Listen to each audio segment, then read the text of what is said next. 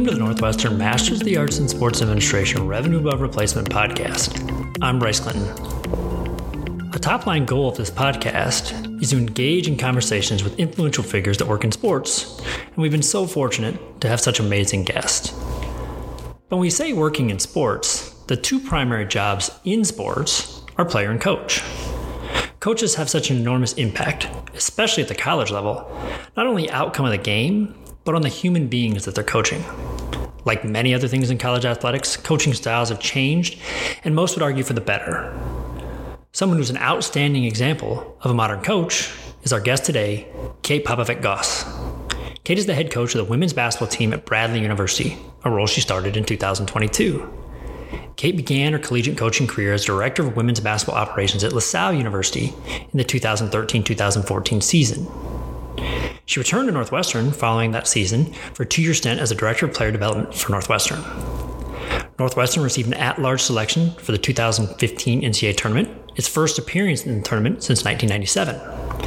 Kate earned her first on-court coaching position at Colgate in the 2016-2017 season before joining the Northwestern bench in 2017.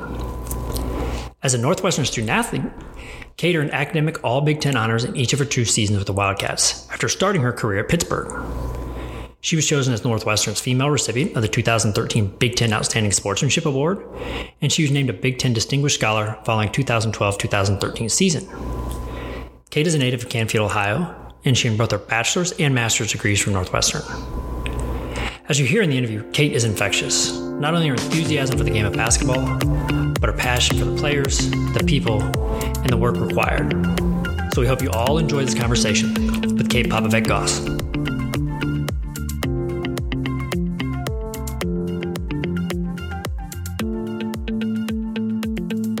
Kate, thanks so much for taking the time to join us today. Absolutely. I'm really excited to be here. We're excited to have you. And it's always so great to have folks on the show that have ties to Northwestern and are so ingrained in that Northwestern community. We were talking before we got going about what a great experience it is to be a student athlete and to be a coach at Northwestern. We want to get into all the great work you do today from a coaching perspective.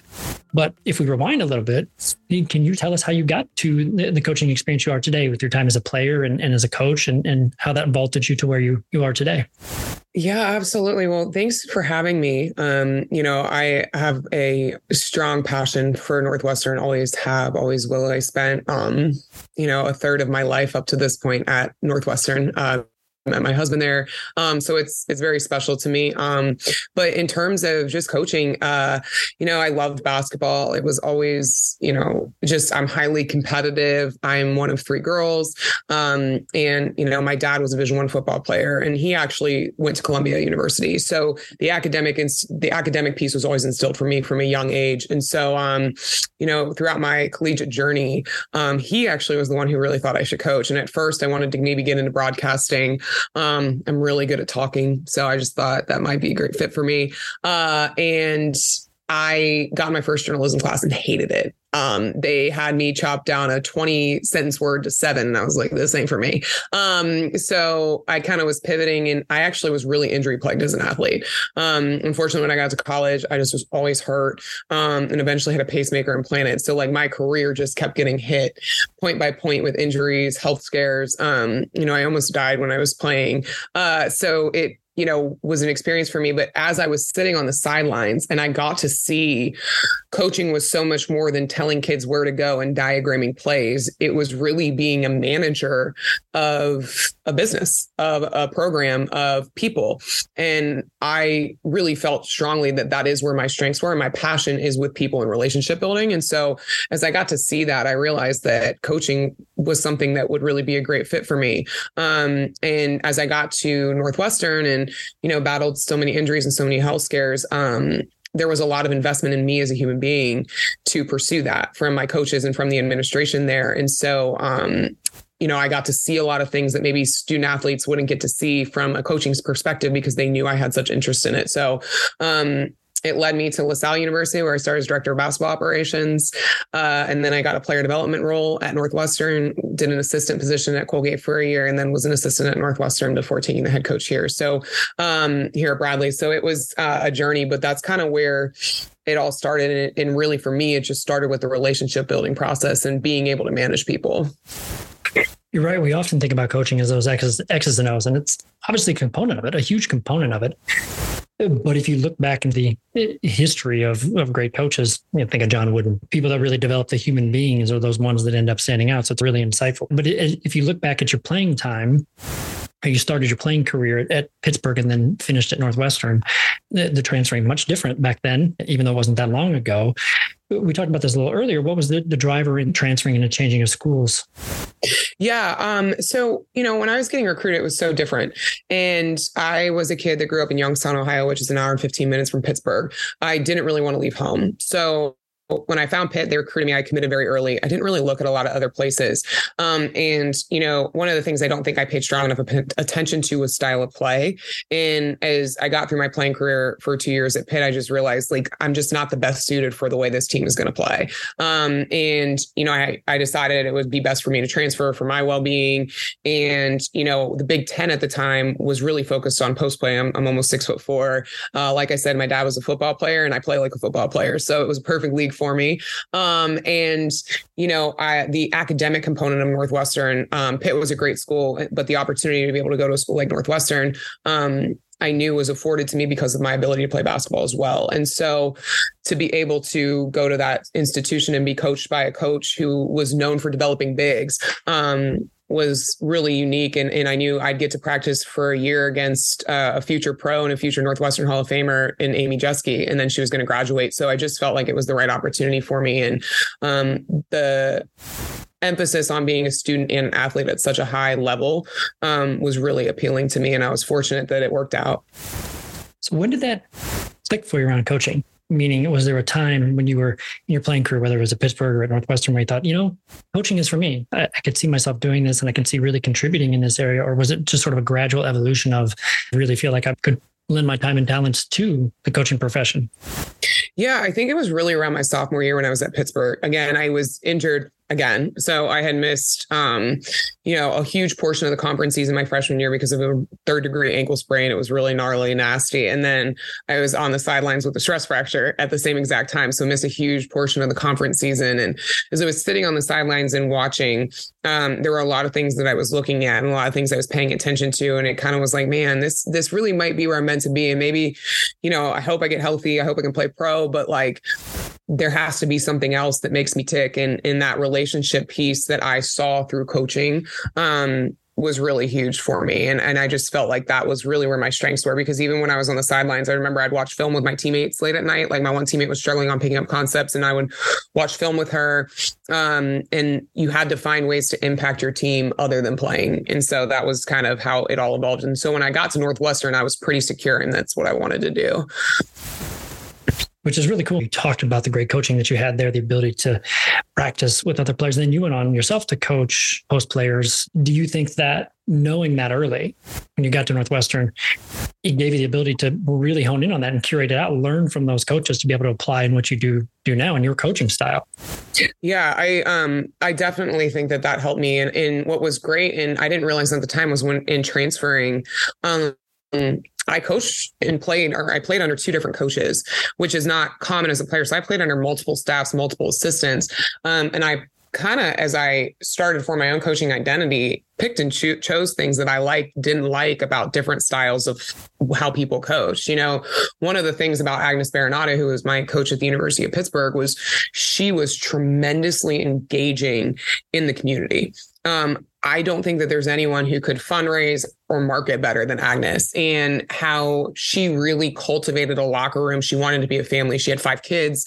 She was a mom. She was an old school Jersey Catholic girl. And at the time, I didn't really understand it. But as I look back, I'm like, wow, she did so many empowering things for our team. And then with Joe, it was really interesting because Joe is very laid back in a lot of ways. And I never really understood it until I realized he likes to let people have freedom to make mistakes. He doesn't always want to micromanage because he doesn't feel like if I tell you everything, you're ever going to really learn. So even when I was a young coach, I was 26 years old, and he looked at me, he's like, you're going to be my recruiting coordinator at Northwestern. I'm a Big Ten assistant. I was the youngest Big Ten assistant in the league. And I was like, okay, I can do recruiting coordinating. And he's like, and you're going to be my defensive coordinator. I was like, what? And he was like, yeah, you're ready for it. And I always joke that there's two ways you can teach someone how to swim.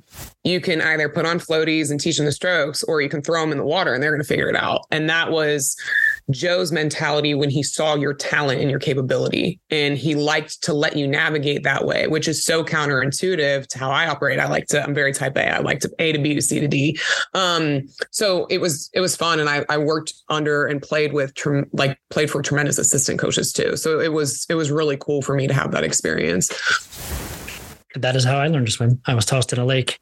Funny enough, I was just fine. You're right. It's about stepping back and okay, I'm okay here and I can do this. But it is a really empowering thing because as you step back and think about it, you had those skills, you had that knowledge. Someone just needed to give you the opportunity to do it. And you went and implemented that. If we sort of spin that forward to your coaching now, how are things different? How are things different from one, being an assistant and doing all the operations components that you did previously, to evolving into a head coach? And the difference is even too from the leagues and the different universities. Yeah, well, I think it was really funny because I'm very ambitious and I'm very vocal about my goals. And so I want to be head coach. I want to be head coach. I want to be head coach. And Joe would always look at me and be like, you sure you want to be a head coach? And I was like, yeah, absolutely. I want to manage my program. And there's nothing you can do except be in the chair, right? When you make that move, that's all you can do. But I think what Joe and the administration at Northwestern did for me is they tried to prepare me as much as I could, still being an assistant. Joe every single year would add to my plate, because this is a guy who's been doing this for 40 years. So, for him, the ego attached to I've got to win this or I've got to do this, it really was for him about people and the relationships. And that's, again, I learned from him, the reason his why was the kids, was his family, was seeing the players gain success and obviously winning. No coach is not competitive and doesn't want to win, but he built the relationships to win. It was inverse, but, they added so much to my plate so that I could be as prepared as I could have been. But the thing about it is until you are the one sitting there making those choices, you don't know. And I think the thing that I had to become very comfortable with is you're going to make a lot of mistakes. And you're going from maybe managing a position group or managing, your responsibilities to not only managing players, but managing a staff and then learning how to work within a brand new department. And, when you're a head coach, the reason it's a business, I am not an NBA coach where I am 90% relied on for the relationships with the players and my analytics and ability to actually coach in a live basketball game. The collegiate level, especially at the mid-majors, fundraising, marketing, managing the operations of your team, managing the health of your team, managing your staff, recruiting, scheduling, that's all within our walls. And whether it's me directly doing it or someone I manage, it comes back to me. And, that's a huge transition. And especially in year one, I have a folio of mistakes that I made, but the only thing that you can do is learn from them. And, the great thing that you can ask for in any position, and something that I was really looking for, is an administration who understands where you're at in your journey and who's going to support you along the way and not point at you and say, you did this badly, but okay, well, we know you didn't do well here. How are you going to fix it? How can we help you fix it? What do we need to do to better support you? And I think that that's what I have here at Bradley and what I had so long at Northwestern. It's such a good way to model for those student athletes as well, because you want to give them the freedom and the flexibility to make those mistakes and learn from them. But if they don't see that happening, it becomes much harder to do. And so being able to do that yourself and make those mistakes and continue to learn is great modeling for those student athletes. Talked a little bit about this already, but if you expand on a little bit, what was the biggest thing that you had to overcome, or the hardest part, or thing you didn't expect from going to where you were to being a head coach and managing all of those components? I think just trusting myself. A lot of the mistakes that I made was because I was questioning what I was doing, and you're going to make mistakes whether, you're right or you're wrong. Especially, I always say basketball is a game of mistakes, right? Your best shooters shoot 40%. So it's, I was really the mistakes that I made, though, that I wasn't trusting myself. Those are the mistakes that I really look back on. I'm like, you can't ever do that again. Like, you are built for this. You deserve to be here. You earned this opportunity. Don't you dare question why you're here or why you were given this opportunity. You earned it. People supported you along the way to get to where you are. And you owe it to yourself, and you owe it to those who believed in you to take it like that. Because if you're going to make mistakes, you might as well make mistakes on your own conviction. Because when I lay my head down at night, I can at least go, you know what? That was the way I wanted to do things. And it didn't work out, but at least it was true to my compass. And I think that whenever I have stayed true to who I am throughout my career, that's where it has led me. It's led me to this point. And, I think at Northwestern, it was a little bit easier because number one, you're an assistant, but number two, that was my home, and the people that were still there had seen me grow up. And so I had become so accustomed to how things were done there. And I knew that place like the back of my hand. So now it's, it's different. You're learning, you're adjusting. But for me, it's just don't ever question your own confidence. Why would you do that? Because you're going to fail regardless. Why would you question what you're doing? And I think that was a huge thing for me to learn as a manager in year one. Yeah, and I can imagine too that in a place where you are leading a team, but also inside an institution and have some level of public view to that, there's a lot of people that will second guess you. There's a lot of people that say, well, why would you do this way? Why would you do that way? So it's such an important thing to have that conviction and stick to it, because there's always going to be people to second guess you in any facet of life, especially in coaching. If we spin that forward and talk about the state of college athletics and women's college athletics in general, I don't think I'm unique in saying this, but I enjoyed the women's tournament more this year than I did the men's tournament. I watched more of it than I did the men's tournament because the storylines were great. The play was great. And I would like to get your opinion on this, but from my view, women's basketball at a university level is in such a great place now and only continuing to evolve and get better. But as someone that's on the inside of that, how do you view that? And do you think that trajectory is still moving upward? I do. And I think a lot of it is just because people invested in the product. You can't put a product on the shelves if there's no investment in it. It is marketing. We do need to be advertising on television. And all of a sudden what people are doing is going, wow, this is actually really cool and interesting. And I think what ends up happening is everyone always wants to compare us to the men, and we aren't the men. And we don't want to be the men. We're our own sport. And I think for the first time this year, there was really that feel of like women's basketball is women's basketball and men's basketball is men's basketball. And we're brother and sister. We're not twins. And that was kind of, for me, I think it's what we've been advocating for so long, is just respect us for our game. I want the men to be successful. I want us to be successful. I have a really great relationship with Brian Wardle, who's our men's coach, and they're the biggest advocates for us because they know we do and work just as hard as they do. And our girls put in just the same amount of time as their guys. So that respectability factor is there. And it was just really exciting for us to see that, the pushes that we made through the pandemic, when you saw the discrepancies in the tournament, to, a few years later, it's great. And I think it's imploding at the right time because we also have such marketable and unique athletes, and their stories are being told. Caitlin Clark and Angel Reese. I mean, it was unbelievable. And, it really combines sports in a way that with social concepts and constructs and politics and race relations. I mean, sports has always been a platform for life. It's always been eons ahead of where anyone is at, socially or politically. And the women's game has always been at the forefront of it. So it was just really cool to see that exposure. And I was really proud of it. I was really happy. And it was really cool because my phone was blowing up with so many people being like, wow, this is amazing. And I'm like, yeah. Like, we had to play against Caitlin Clark. She's pretty freaking good. I had to play against Angel Reese too. Yeah, they're awesome. And that's just it was so exciting for us. It's really exciting as a fan too. You make such a good point that it's a different game. And you often see that comparison with pro basketball, whether it's WNBA or the NBA, and college basketball. In my view, it's a really good way to put it, brother and sister or cousins in some ways versus twins, because if you look at it from a men's perspective, the pro game and the college game are vastly different. They're different products, not one necessarily better than the other in some regards, if you like one style of basketball versus the other, but it's a really good way, to describe that overall. I think what goes along with this too is that the women's game is in such a great place. Women's sports continue to evolve, but the landscape in college sports is shifting significantly.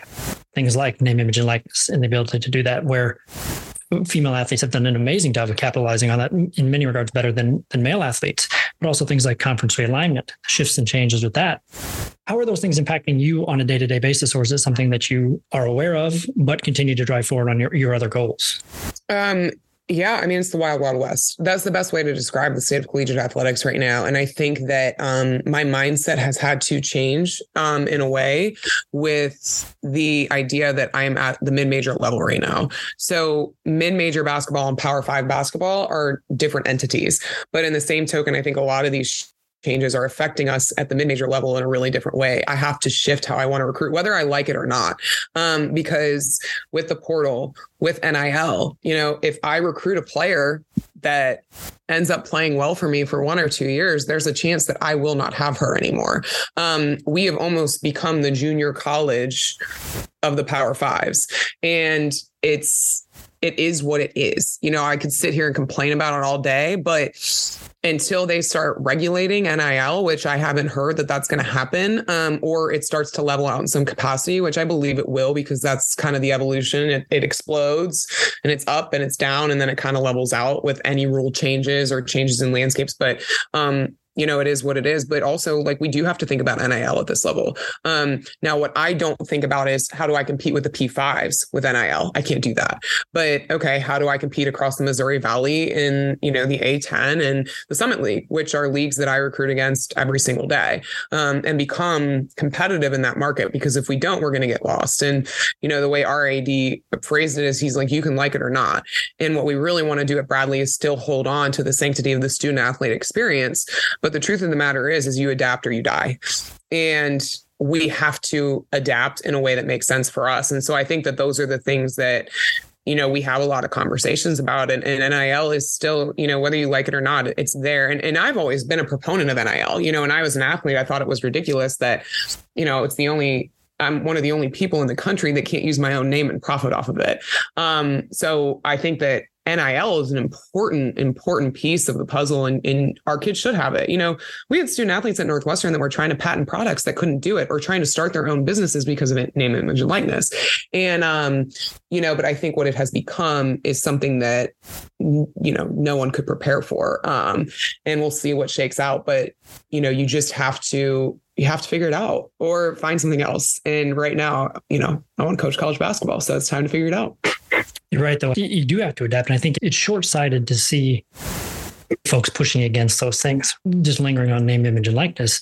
There's positives and negatives to it, ups and downs, but it's here in some way, shape, or form, and it'll continue to evolve. And embracing that does so much more for student athletes, in the sense that they know that they have that avenue, and they can know that they can be educated in that sense. It'd be interesting to get your thoughts on this too, is that looking at it from somebody who's an educator, to have the ability to do as a student athlete at a place like Bradley or a place like Northwestern, where student athletes are really student athletes, to get the ability to study contracts or marketing, but doing it for yourself, is a really great education. And if the remit of a university is to prepare students for life after sports or life after college, it seems like a great way to educate. Do you think that is a valid check in the pro column for name, image, and likeness? Yeah, and I think it's a vital one. And I think that is where people have fear surrounding it, is because student athletes don't know how to manage it. They don't understand that, if I make money off name, image, and likeness, I'm going to be taxed. We require our kids to take a course on it. They have to we have a program that they are required to do education on it. I think that's important. But I do think it's an asset to the younger you start thinking about yourself as an entrepreneur, or as someone who has power to make choices in business or in your job. How is that toxic? Now, I think that some of the ways it's happening, some of the amounts of money being thrown around, the fact that there's no legitimacy, right? So you could tell someone you're going to give them X amount of money. You don't have to, and there's also no one tracking it, right? So the legitimacy of what's actually happening, again, we'll see where that goes in 5 years. But I just think that student athletes should have the right to their own name. And if we can educate them on, like you said, the benefits of that, that isn't harmful. But I think, to get to that kind of point, it takes time. And, we'll see what continues to shake out in terms of the evolution of it. But absolutely, like at age 18, aren't you supposed to be going to college to learn how to prepare yourself for the rest of your life? To really and have a good time. I think I've spent too much time having a good time versus doing other things. I think it was the opposite way for people at Northwestern. Sometimes we're like, go do something, like go to the movie, like go be normal for just a little bit. Like it's okay. It's really interesting you bring that up because on a previous episode of the podcast this season, we had a woman who played golf at Northwestern who's now the golf coach at Stanford. And she said the exact same thing. She said that her coach even spurred her, go out, go to this football game, go to these things. And I think it's a really interesting point that you bring up because as a professional coach, your job is to ensure the safety and health and those things of the athlete, but to win games. Whereas at the college level, in some ways, you're molding a human being. You're helping to set their course because they're such formidable years of their life. And so having fun is a big part of that process. Yeah, no, I agree. And I think it's hard. It's hard being a student athlete as well. Like it's hard being anything. And I think at this level, it is challenging, but the relationships you can build and throughout your career as a student athlete are ones that are going to, you have the rest of your life. I had 3 of my former teammates in my wedding. And you're going to leave talking about the games that you won or the degree that you had. But I can promise you, I don't remember whether I got an A- or a B+. I can tell you that I will laugh with my teammates about the practice where my coach just went absolutely nuts. And we laugh about it now, but those are the things that last. And I do think that you have to find balance or blend. One of my mentors said, it's not work-life balance, it's work-life blend.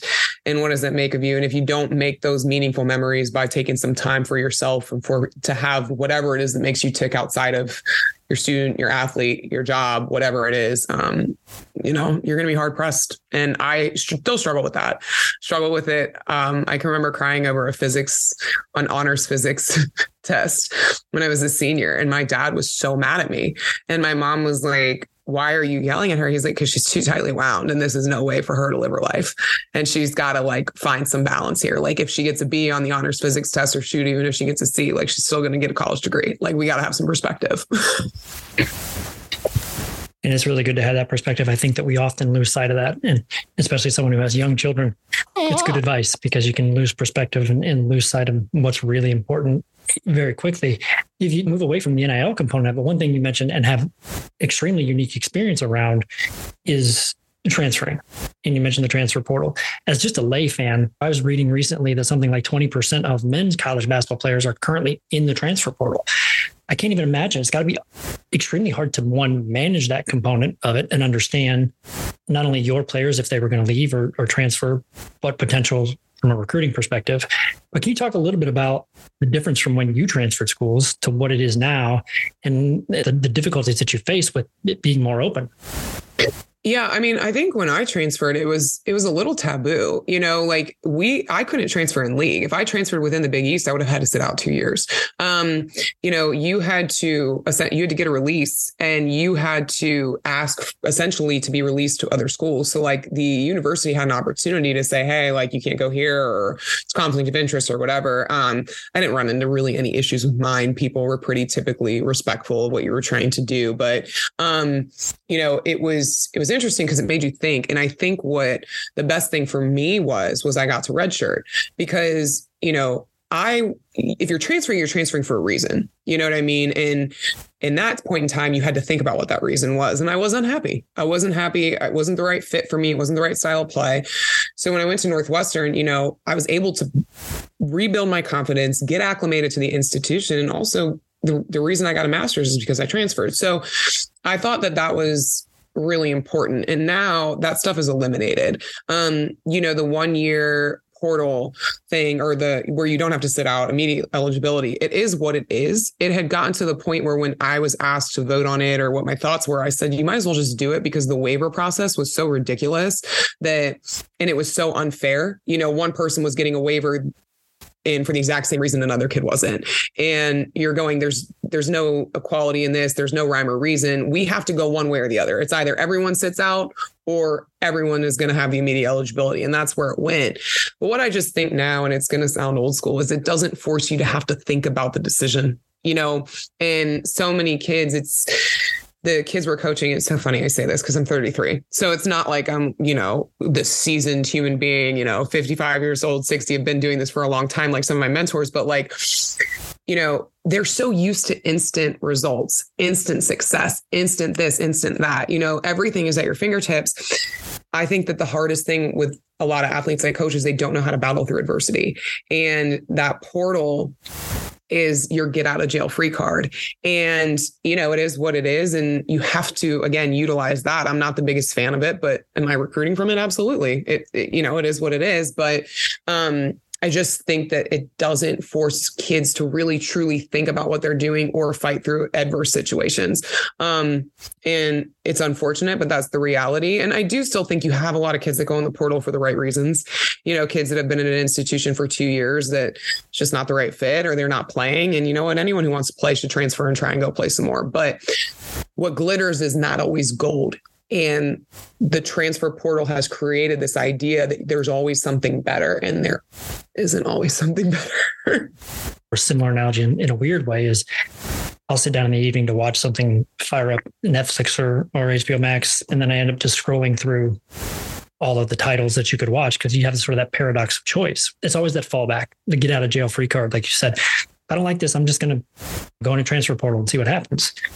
But does that change your coaching style in any ways? Does it change your approach to recruiting? Does it change how you work things on a day-to-day basis? Because that there's that prospect of back when you were playing, a coach could really help you to push through that adversity and understand. But for student athletes today, that instant gratification and, I can just transfer. Yeah, I think it's affected my recruiting a lot. First of all, again, understanding that if I have a kid who comes in here and performs, I may not have the luxury of having them forever. That's just something I have to really be actively thinking about. We all do. And it is what it is. I do think the lack of the COVID year now, like that's finally going to be over, helps you a little bit. Because, kids, they only have 4 years. You've got to figure out how to manage 4 years. But I think that in terms of recruiting, I paid a lot of attention to when I got the job and I looked at really successful mid-major programs, the ones that, go to the NCAA tournament, who are able to compete with high major teams, the Creightons of the world, Bowling Green on the women's side was a great example this year. And I looked at their rosters, and to be honest with you, it's mostly 4-year kids. They have transfers, sure, but it's maybe 3 or 4 kids that were the right kids, kids that were hometown kids that fit a need. And that's kind of how I decided I want to model my recruiting, is that same way. I still want to try and recruit high school kids and supplement with the right transfers.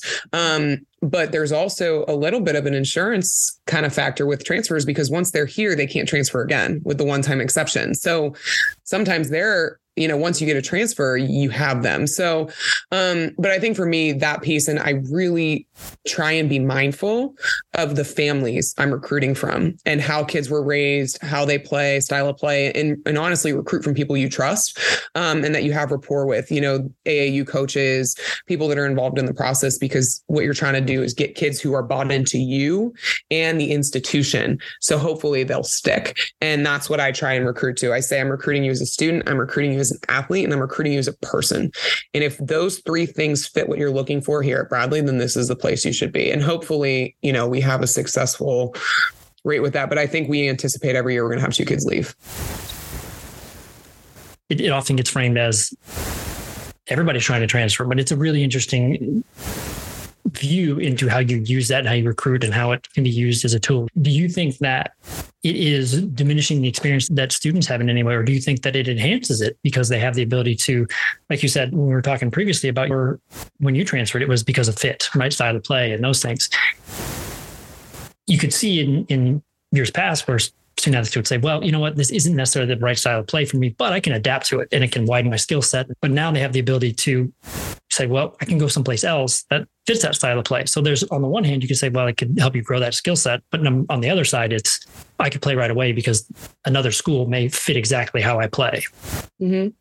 Yeah, I think it really depends on the kid. I think it depends on the circumstance. It depends on the kid. But again, what I do think it allows people to do is, like you said, not try and adapt. Because there's no quote unquote consequence. It's just very easy to say, well, this doesn't fit. Well, does it not fit, or are you just struggling right now? And maybe if you continue to put in time to evolve or do what you need to do, it'll work out. Nothing happens overnight. And again, I think that has been what is created, is there's just this safety. I mean, I have literally recruited or heard about P5 recruits that go, well, yeah, if it doesn't work out here, I'm just going to go to my second choice. Like, it's already in their brain that I'm going to leave.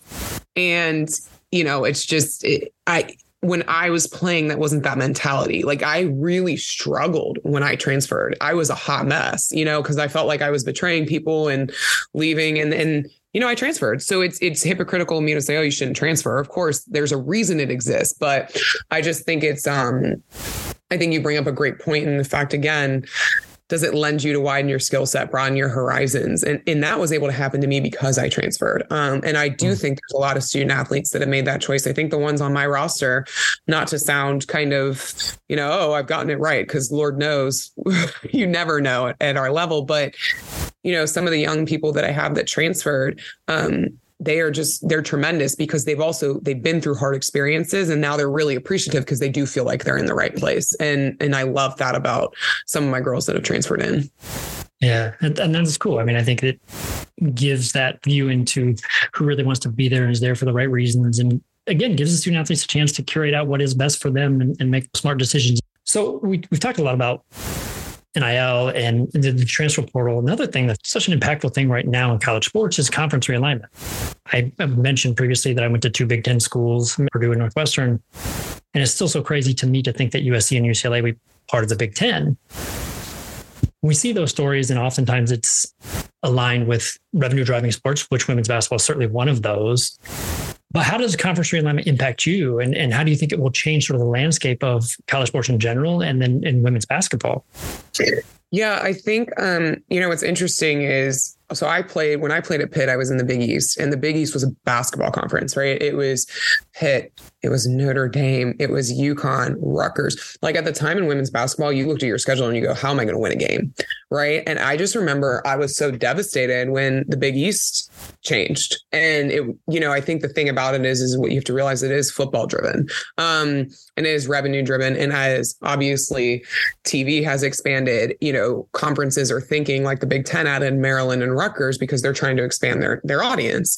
It makes sense, and as devastating as it can be, it is what it is, one of those things. And I think what really, from a coaching perspective, I think what it does is it style of play, right? It's very different. Like the Pac-12 was really different than the Big Ten in style of play. And I think recruiting, and I think one of the fortunate things that Northwestern had to its advantage is the conferences when I was there and they were being realigned is that we recruited nationally anyway because of the academic reputation. So it was challenging, but it wasn't limited to a region. We had a ton of kids from the East Coast.